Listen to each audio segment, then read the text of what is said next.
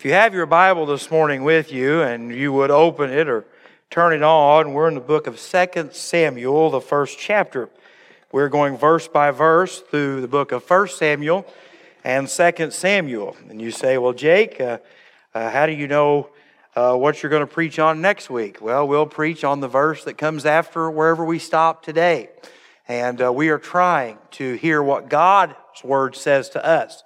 Not the opinions of a pastor, not the opinions of a church, but what does God's Word say? The Bible tells us that the Word of God never returns void, that it is sharp like a sword that can pierce and cut to the very core of who we are. And so today you do not need to hear a man. You need to hear from Him. And so today we are going to be talking about one of the most difficult topics to talk about. And the title is, and I hope that you'll take notes, how do we handle loss and honor God? 2 Samuel starts after David has just found out that Saul is dead, that Jonathan is dead, that the people and the army have been destroyed and they're on the retreat. Families have abandoned their homes and fled for their lives. And David found out this information in the beginning of chapter 1. And a man tried to lie to him and to gain favor by Saul's death. And that man was put to death. But in verse 17, where we're starting today, David begins to tell you how he feels. And in our society, we have two extremes when it comes to loss. Whether it's the loss of a loved one, whether it's the loss of a relationship, whether it's the loss of trust. We either have people who get on Facebook and every day for 7 years begin to talk about woe is me. Or we have other people like myself who act like grief does not exist, loss does not agree. As one movie said, I have the emotional range of a teacup, right? And so I don't do well with emotions and grief and loss. And so people like me act like it never happened. And both of those extremes are not healthy or they are not biblical. And David today shows us when we are in the moments of our greatest loss, how to honor God through that. You see, in the moments of great loss, God will open up opportunities for you to make a difference in the lives of other people, to encourage and strengthen. And I want to start today by saying, if you are going to someone's funeral and you are walking up to their wife or their children, please do not quote Romans 8:28. You say, Jake, but it's true. You're absolutely right. But we see here that there is a process to mourning, a process to grieving, a process to just being there for people and saying, I don't know what you're going through. I might not understand what you're going through, but I am here for you. And the greatest gift you can give for people in a time of loss is to show up and just be quiet. Just be there with them in the moments of life. And so I want to read a verse to you from the book of Romans about death and why death affects every single one of us. And so if you would stand with me as we read Romans chapter 5, verse 12. The Bible says, therefore, just as through one man sin entered the world, and death through sin, and thus death spread to all men, because all sin. So don't miss that. Sin is the reason there is death. And death will affect each and every one of us because we all sin. It's not a question of when, of if you deal with loss. It's a question of when. And so pray with me this morning. Father, we thank you for your word. Lord, you know me. I'm a sinful man. I have nothing good to offer. But God, you can do amazing things through the preaching of your word and the conviction of your Holy Spirit. Father, thank you what we have witnessed this week. Lord, we pray that this is just the beginning of what you are going to do and how you're going to change lives and turn families to you. Father, I pray that you would just work for your glory and your glory alone. And Lord, I ask it all in Jesus' name. And all God's people said, amen. If you're taking notes this morning, we're going to go verse by verse. And I pray that the Lord would speak to you today. The first thing I want to show you today is how do we find purpose in a time of great loss? How do we go from asking the question of why did this happen? Why has this happened to me? Why has this happened to us? And to be at a point where you can say, God, I know that you have a purpose for my life. God, I know you have a purpose in this pain. God, I know you have a purpose in this valley. God, I know that you have a purpose. I just need to be a part of it. I just need to see it. And so look here in verses 17 and 18 of first chapter of 2 Samuel. Then David lamented with his lamentation over Saul and over Jonathan, his son. He says, and he told them to the children of Judah the song of the bow. Indeed, it is written in the book of Yashar. There are two things here, personally and privately and corporately and outwardly. The first is when you and I experience great loss, there is a time of mourning. David says here in verse 17 that he was lamenting, that he was mourning, that he was heartbroken, that he was overwhelmed in the death of the best friend that he had ever had, Jonathan, and Saul, who was a man who was his father-in-law, who he served under. You say, well, Jake, he didn't treat him very good. You're exactly right. But loving and mourning and honoring people does not always depend on how they have treated you for a season. You see, Saul was good to David for years and for a period of time. But yet that relationship had went and broken. You say, well, Jake, I'm not going to mourn. I'm not going to weep for people. I want you to hear this statement this morning that just because someone doesn't mean something to you doesn't mean they don't mean something to someone. Now don't miss that. Just because someone doesn't mean something to you doesn't mean they don't mean something to someone. Every day I read WFIW, the obituaries, the Baptist Hour, as I remember it as a kid. And every day I pray for every family that comes up on that, whether it's at Sisseton or Fairfield or Carmi. I might not ever meet them. I don't always even know who they are. But to whoever is in that box that says survived by, they mattered to them. And if that relationship was so broken that they didn't matter, they definitely need our prayers. Because that causes all kinds of emotion and difficulties when you lose someone that you're supposed to love and supposed to love you, but yet there's something going on there that has caused a division. The Bible tells us in the book of Matthew, chapter 5, verse 4, these words, "Blessed are those who mourn, for they shall be comforted." David was mourning multiple things here. David was mourning the loss of Saul and Jonathan. David was mourning the loss of God's army, God's nation. David was mourning for those families that had lost everything. David was in a spirit of mourning and lamentation and brokenness. And friends, today I want you to know whether you've lost a loved one, there's a relationship that's come to an end, someone's betrayed you and broken trust that you thought would never happen. Look up here. It is all right to mourn.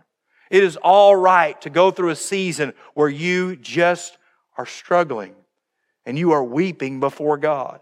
But there's a second thing we see from this passage of Scripture. David tells them to teach them to the children.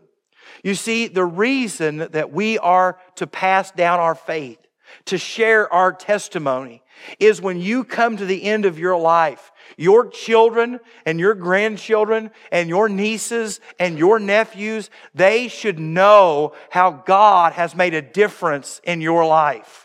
They ought to know that when you leave this world, that there's not a question of, I wonder if grandma, I wonder if mom, I wonder if my sibling knew the Lord. I wonder if they have went to be in the presence of the Lord. And you say, Jake, no one knows the heart. You're right. But the Bible says that if there are no works, if there is no fruit, then we should be concerned. My desire is when I leave this world that my kids can say, yes, I know when my dad was saved, but I know that he was living out his faith. That he prayed, that he sought the Lord, that he studied the Scriptures, that he taught us the things of God. We should pass down what God has done for us and what God has meant to us as an individual. If your grandchildren and children do not know your testimony, it is time for you to share it with them. And if today you're standing here saying, I don't know my testimony. Maybe I don't have a testimony to share. Today, Jesus Christ will save you from your sins. He will forgive you and make you to be a part of the family of God, and you can have a testimony to share. You see, in 1 Samuel chapter 7, the nation of Israel was in a mess. They were in a battle that they could not win against an enemy that was far superior to them in every way. 1 Samuel chapter 7. And I want to read to you how God intervened. Now, when the Philistines heard that the children of Israel had gathered together at Mizpah, the lords of the Philistines went up against Israel. And when the children of Israel heard of it, they were afraid of the Philistines. So the children of Israel said to Samuel, do not cease to cry out to the Lord our God for us, that He may save us from the hand of the Philistines. They have no hope. Help us, go to God on our behalf, so that we are not wiped out by the Philistines. And in verse 9 it says, and Samuel took a suckling lamb and offered it as a whole burnt offering to the Lord. Then Samuel cried out to the Lord for Israel, and the Lord answered him. Don't miss this. Now, as Samuel was offering up the burnt offering, the Philistines drew near to battle against Israel. But the Lord thundered with a loud thunder upon the Philistines that day, and so confused them that they were overcome before Israel. And before we look at verse 11 and 12, God does a miraculous event to save them, to deliver them, to confuse an enemy army. And in verse 11 it says, and the men of Israel went out of Mizpah and pursued the Philistines and drove them back as far as below Beth-kar, gave them total victory, total deliverance. And look what they do next in verse 12. Then Samuel took a stone and set it up between Mizpah and Shin and called its name Ebenezer and said, thus, for the Lord has helped us. Now, I want you to think about this. He puts this giant stone as a place to remember God's goodness. But if he did not tell the next generation, and if they didn't tell the generation after that, what happens is people walking along the road say, that is one big stone in a really weird place.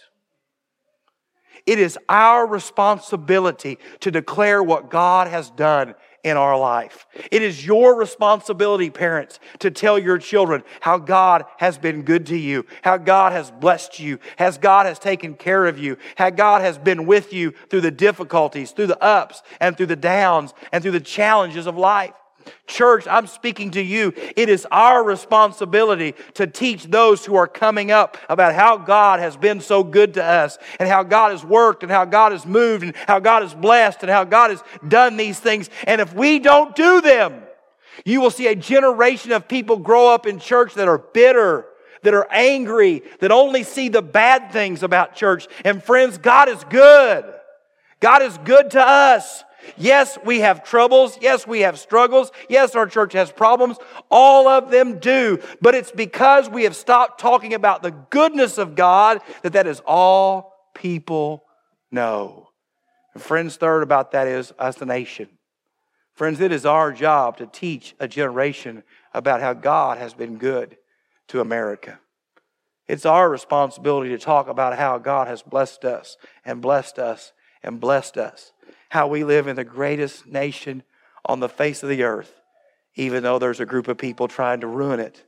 We ought to tell them about how God's been with us, how God has protected us, how God has provided for us, how God has worked and moved. So mourning is a time of internal dealing, but it's also a time to pass on what matters. Second thing I want to show you this morning from this text is not only how to find purpose in a time of great loss, but how to proclaim truth in a time of great loss. How to proclaim truth in a time of great loss. When you and I are in a great loss, when we've lost someone, when we've gone through something, our emotions are a mess. Our thinking is a mess. And you've probably looked back out of a stressful situation and thought, that was the dumbest thing I ever said. I get so nervous at funerals. This is what happens. I will walk up to people at a funeral in line as they're standing with their loved one and be like, how's it going? Now, you might not think that's a dumb thing to say, but it's a dumb thing to say. Literally, they're burying someone they care about. You could walk up and say, hey, I'm sorry for your loss. I'm praying for you. Hey, is there anything you need? Our hearts break with you. But walking up, how's it going, pal? I'm overcompensating for a lack of emotion. And if I've said that to you, I am sorry. But that's how we do. And it's funny and it's comical, but friends, when we are going through great loss, God is giving us a platform to share what Jesus has done with other people. Look what it says here in verses 19 through 25. The beauty of Israel is slain on your high places. How the mighty have fallen. Tell it not in Gath. Proclaim it not in the streets of Ashkelon. Lest the daughters of the Philistines rejoice. Lest the daughters of the uncircumcised triumph. O mountains of Gilboa, let there be no dew nor rain upon you, nor fields of offerings, for the shield of the mighty is cast away there. The shield of Saul, not anointed with oil, from the blood of the slain, from the fat of the mighty. The bow of Jonathan did not turn back, and the sword of Saul did not return empty. Saul and Jonathan were beloved and pleasant in their lives, and in their death they were not divided. They were swifter than eagles. They were stronger than lions. O daughters of Israel, weep over Saul, who clothed you in scarlet with luxury, who put ornaments of gold on your apparel. How the mighty have fallen in the midst of battle. Jonathan was slain in your high places. Now, what you're saying is, wait a second. David is describing Saul in a really nice way. I want to tell you how Jake Gray would have described Saul. Saul threw a spear at me twice, tried to kill me. Saul took my wife, who was his daughter, and gave her to another man. Saul chased me out of my home and tried to kill me in my bed. He also tried to chase me and kill me everywhere I went. He followed me into another country and tried to kill me. He literally ruined my life and took everything from me. And I'm glad he's dead. But that's not what you see here. I have been trying to apply a principle to my life recently, and it is involving speaking. One, is it true? Now, I know what some of you are saying. I've got no filter. The truth is the truth, and it comes out unapologetically. I want to say what that makes you. A jerk. You know how I know that? Because that's what I say all the time. Is it true and is it necessary? Not everything that's true should be said. Not everything that could be said should be said. So is it true to say? Is it necessary to say? Is it helpful to say? Is it going to edify someone else, encourage someone else? Can God use that to correct someone else? And fourth, is it true? Is it necessary? Is it helpful? And is it kind? Can I say the truth in love to other people? You see, what David does here is he spends all of these verses talking about the blessing that Saul was and that David was. You say, well, that's a lie. That's phony. That's being two-faced. No. What David was doing was this. David realized that all of us are sinners, that all of us have struggles, that all of us fall short. And the problem with most of us is we never give people the benefit of the doubt. We only remember their faults. We only remember their mistakes. We only slander what they've done wrong. And what David says is, you need to remember something, Israel. David was God's man for a season. God used Saul in a major way. Did Saul make a mess of everything? You bet he did. But what David says is this: I'm going to honor Saul and let God take care of revealing the details. And when you read this book, you see how Saul fell, how Saul sinned, how Saul struggled. But David wasn't the one that was a part of it. I'm going to make a statement, and it's going to upset some of you, and I do not care. Doesn't bother me a bit, but I love you, and I hope that you'll forgive me, okay? The greatest sin that the church has, and the greatest reason that God does not bless churches, is because we cannot stop slandering other people. You take it for what it's worth. You say, Jake, but I know the truth. I know what happened. I know how I feel. I know how I think. I know what's what, and I want to share it with other people. Let God fight for you. David says, I'm going to honor Saul. I'm going to be good to Saul. I'm not going to slander Saul. And God can take care of the rest. Now, I can see the look some of you are giving me. And so I want to show you what the Bible says so that you don't hate the messenger. Romans chapter 12, starting in verse 9, the Bible says these words. Let love be without hypocrisy. Abhor what is evil. Cling to what is good. Don't miss this in verse 10. Be kindly affectionate to one another with brotherly love, in honor, giving preference to one another. We are to love others and honor them, even if they're not perfect, even if they make a bad decision, even if they do something that we think is dumb. They are sinners just like we are. They are fallen people in need of the grace and mercy of God. Does that mean we cover up sin? Absolutely not.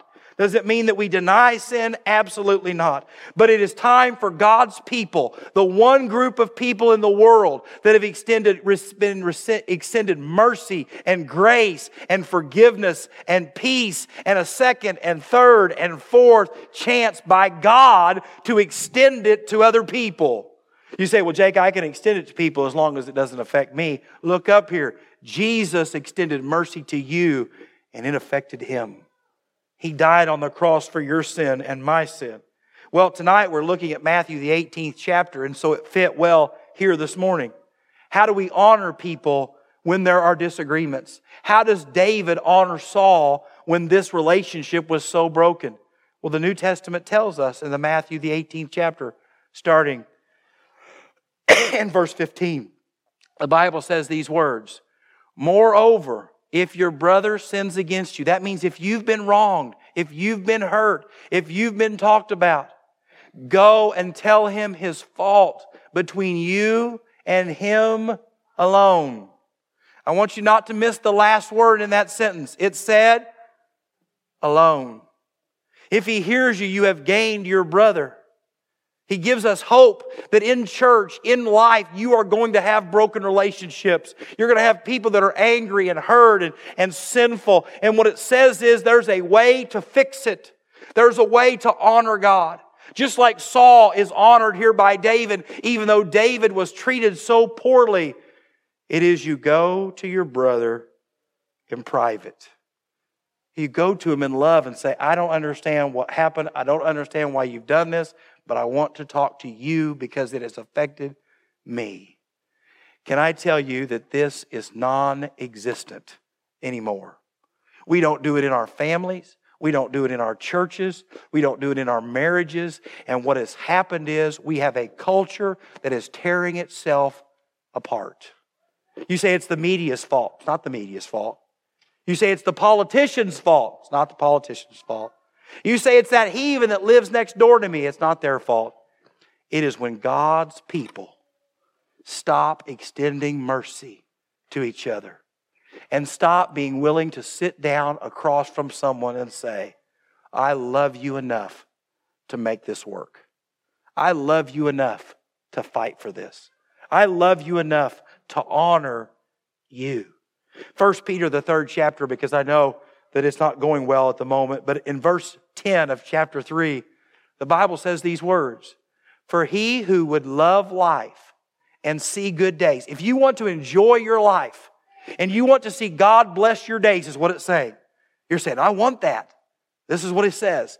Let him refrain his tongue from evil and his lips from speaking deceit. The stuff that comes out of your mouth will ruin your life. It'll rob you of your joy. It'll break your family. It'll tear up your marriage. It will destroy relationships. And today you need to understand something. You have a choice. I have a choice to make to honor God. What that means is this. I am a sinner. I know I dress and look amazing, but I am a sinner, okay?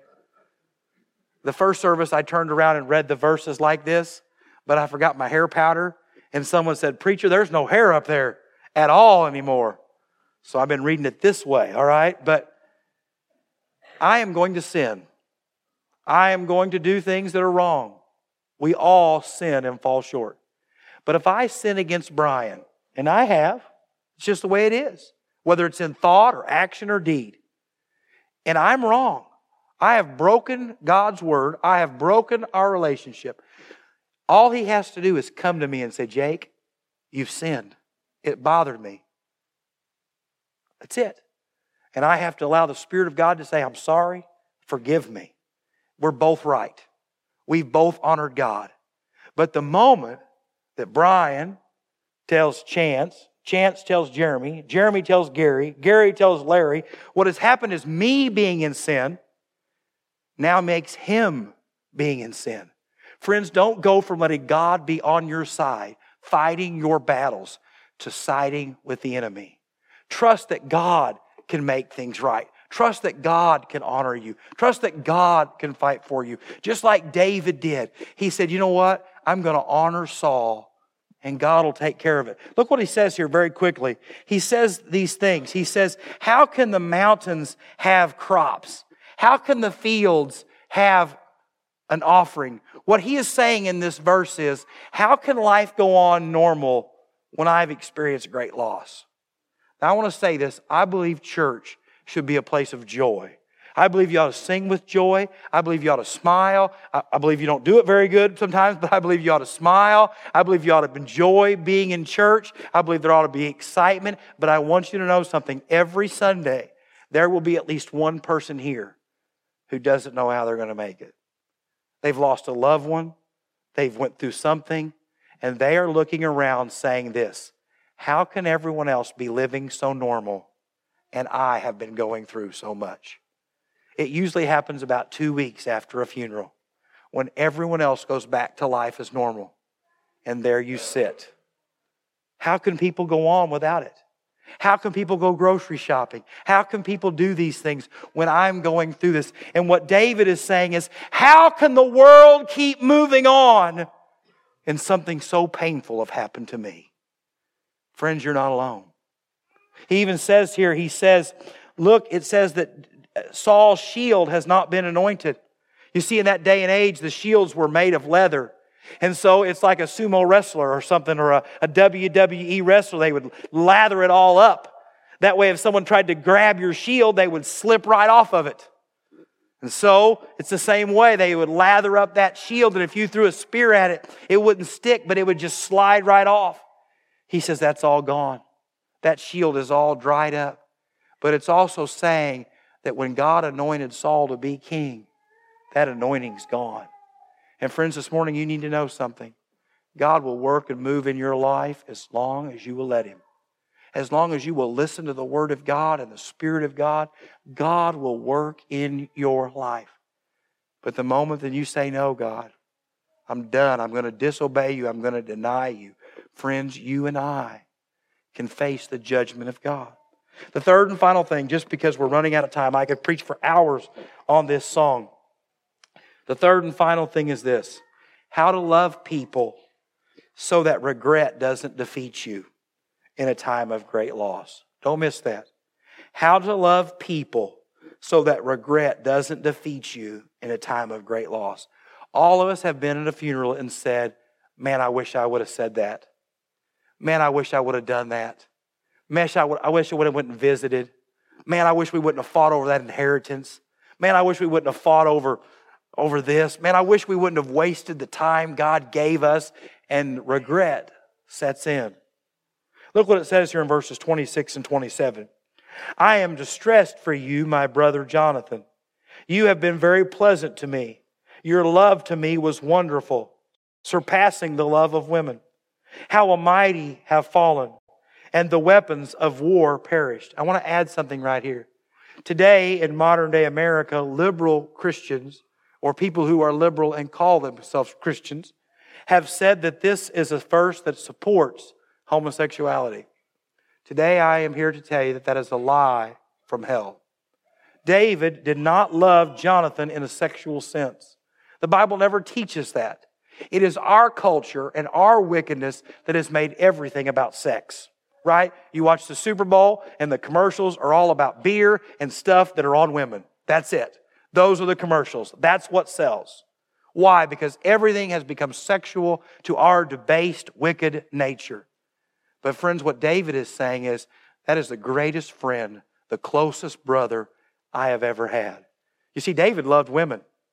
David loved women so much it got him in a lot of trouble. Remember, he got in trouble with Bathsheba. And what did God do when David fell into sin?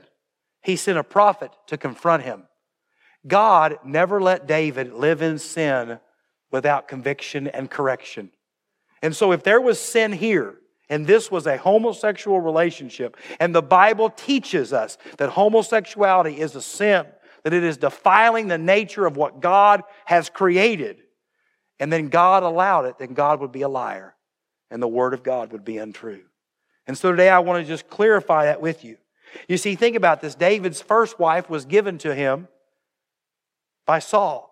His second wife he got because the woman's husband was a jerk. And the third one was because he just met her and for whatever reasons married her.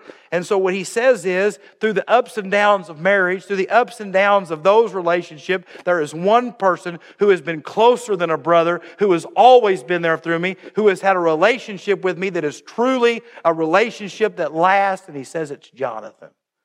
And Jonathan is dead. That doesn't mean that marriage is bad, that marriage is not important. Marriage is biblical, and it's the most important relationship you will ever have outside of your relationship with Jesus. But most of you have probably had a friend since childhood. You've had a friend that stuck with you through the good and the bad, the ups and the downs. I can remember when my grandfather passed away a few years. I think I was sitting by my dad. An older man had come through. Or maybe it was my brother. A funeral, I can't remember. And this older man came through and they said, that has been your grandpa's best friend since the years of Walpole, like 85 years ago. And you just think about that relationship after decades and decades and decades.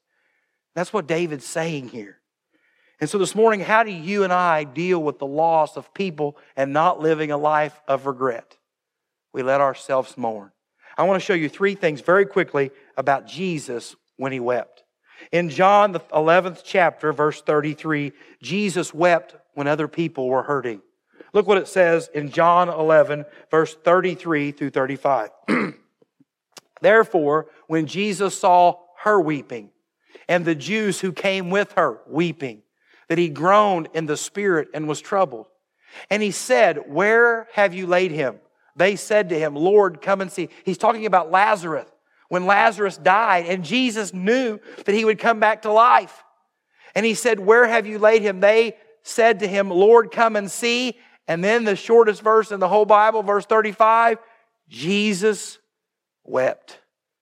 Friends, it is all right to weep with those who weep. It is all right to mourn when love and loss affect you and I. The second time we see Jesus weeping in the Bible is when people have ran from God. Look what it says in Luke chapter 19, starting in verse 41 through 44. Now as he drew near, he saw the city and wept over it. And why did he weep? Because in verse 42, saying, if you had known, even you, especially in this your day, that things that make for your peace, but now they are hidden from your eyes. And verse 43 says, for days will come when your enemies will build an embankment around you, surround you, and close you in on every side. He says, judgment is coming. And I don't want judgment to come. I don't want death and destruction to happen to you. And he's weeping for them. Because look what it says in verse 44. And level you and your children within you to the ground. And they will not leave in you one stone upon another. Because you did not know the time of your visitation. Parents, you should be weeping for your prodigal children. Grandparents, you ought to be weeping in prayer for those family members that you have that are running from God and heading for destruction. Jesus wept for people who were going to face judgment. That's a love that he had. And third and finally, we see that Jesus wept with death. He wept with people being disobedient. But in Hebrews chapter 5, it talks about Jesus in the Garden of Gethsemane. And it says these words starting in verse 7. Who in the days of his flesh, when he had offered up prayers and supplication, with vehement cries and tears to him who was able to save him from death, and was heard because of his godly fear. Though he was a son, yet he learned obedience by the things which he suffered. In verse 9 it says, and having been perfected, he became the author of eternal salvation to all who... Jesus in the Garden of Gethsemane, knowing what was coming, knowing the fact that he was going to the cross. The Bible says that he had sweat like drops of blood, and he was weeping because he knew of the trial that he was going to face. Father, if possible, let this cup pass from me. He wept, he prayed, he sought the face of God, and then he was obedient. And because he was obedient, he made a way for you and I to be saved. And so, friends, whether you have lost a loved one, whether you are watching the pain of sin or someone else's sin affect you, or today, whether you are dealing with something that is overwhelming that you are facing, today God says you can weep. You can mourn.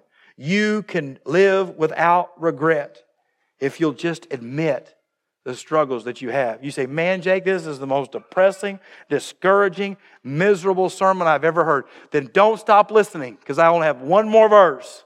You've suffered through this whole sermon. Don't miss the best part. The world says spend more money, live forever. The world says just don't worry about death. The world says we're going to evolve and make more advancements and death's not a big deal. The Bible says there's one answer to death. And it comes from 1 Corinthians, the 15th chapter, starting in verse 55. O death, we sang about it that last song. O death, where is your sting? O Hades, where is your victory? It says, what power do you have? To the world, death is everything. It's what ruins everything. But to those of us who know Jesus, the sting of death is sin. And the strength of sin is the law. Sin is your problem and mine. Death is the problem we face. But thanks be to God who has given us the victory through our Lord Jesus Christ. Who did He give the victory to? Us. Friends, death will ravage your home and mine. Sorrow and sickness and discouragement comes to all of us. But God says through the work of Jesus Christ that He loved us so much that He came, that He lived a perfect life, that He willingly went to the cross and He took your sin and my sin. He willingly allowed Himself to be crucified and to die, taking my punishment and yours, to facing death, to dying literally for me and for you. Not because of His sin, but because of ours. And if you're being holier than out right now, for mine. But He didn't stay dead. The Bible tells us that 3 days later, He arose. And because He arose, not because you're a member of a church, not because you're baptized, not because you've done all the classes, but because He arose from the grave, He has conquered death. He has busted the hold of sin and death in our life. And that means when the Spirit of God convicted Jacob Gray at a revival in the Brown store, which used to be where Huck's is now, as a little boy, and conviction fell on my heart. When I went forward and knelt down and asked Jesus Christ to forgive me of all of my sins, and that I would turn from my wicked ways, and that I wanted Him to come into my heart and life as my Lord and Savior. In that moment, I went from being a defeated, hell-bound sinner to a born-again believer of Jesus Christ, who one of these days, when I take my last breath, whether it's on this stage or in a nursing home someday, absent from the body is present with the Lord. Last night, my daughter and I, my third child, she's not quite old enough to be saved. She's still got lots of questions. We laid in bed for an hour last night talking about death and heaven and hell and people being saved and her being saved. And she was in tears and crying. And it was just, it's one of those wonderful moments as a parent. And you're thinking, don't screw it up, right? Don't make a mess of everything. We were talking, and I hate it that she's not quite there yet, but she's close. But what I enjoyed being able to tell her was, to every question she asked was, yes, but because Jesus arose from the dead, we have hope. We have hope that the world does not have. We have hope of an eternity with no sickness, no pain, no death. We have an eternity that is with the presence of Jesus and with the loved ones that we've left this world already. We have hope that the world doesn't have. But it's not because your dad's a pastor. It's not because you go to the best church in the whole world. It's not because you get to listen to the best preaching in the whole world. It's none of those things. And my daughter's going, whatever. But it is because Jesus Christ overcame the grave for us. And friends, today, you need to know something. That God sees your pain, sees your heartache, but has made a way to make it all right. And friends, today, that's my challenge to you. If you are here and you're saying, Jake, I don't have a testimony. Jake, I've never repented of my sins and called upon Jesus. Today can be that day. Maybe you're here today and you've made a profession of faith, but yet you've been letting the things of this world rob you of your joy. Friends, what we've faced the last couple of years has been a terrifying fear of death. And you shouldn't be terrified of death. You shouldn't understand it. You should be wanting to know about it. But as a believer, you shouldn't fear death. And so maybe you've let Satan steal your joy of living life. Today you can come and say, God, let me live in the victory of the resurrection. Or third, maybe you're here saying, Jake, I'm just hurting. I've lost a loved one. I'm watching a family member go through it. And I want to pray for them and me. Or maybe today you just want to come and say, I want to thank Jesus that I am not who I used to be. That I have a home that I could not have bought or built on my own. But because of what He has done for me, I have hope. If you would stand with me and pray. Father, I know I have not done your word justice. Lord, I know I stutter and stammer, and I just pray, Lord, that nothing I have said or done has taken away from who you are and what you're doing. Father, today I pray for that person that's here today and lost, that knows they're lost, that's under conviction here today, that knows, God, you love them and died for them and want them to return. God, I pray right now that your Spirit would convict them and draw them, and Lord, they would come to you today as Lord and Savior. Father, I pray for that family who has gone through difficulties. Maybe they're here today saying, Lord, I haven't handled this situation right. Lord, I haven't handled these situations honoring you. And God, I just need forgiveness. I need forgiveness. Maybe today it's you, Lord, that you're dealing with them about the fact that they're struggling with loss. And they just want to come and ask, God, that you'd hear their prayers and carry them through one more day. Father, whatever the need is today, I pray that this congregation would be open and willing to respond. God, we pray that we would be faithful to you and your word. And Lord, do a great and mighty work for your sake and your sake alone. And Lord, I ask it all in the precious name of Jesus. Amen.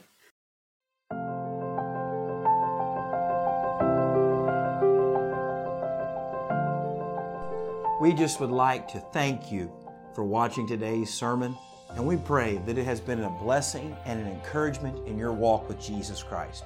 Today, as you have been listening to this sermon, maybe you have been thinking, the Holy Spirit's been working, that I'd like to know more about Jesus. I'm not sure if I've ever been saved.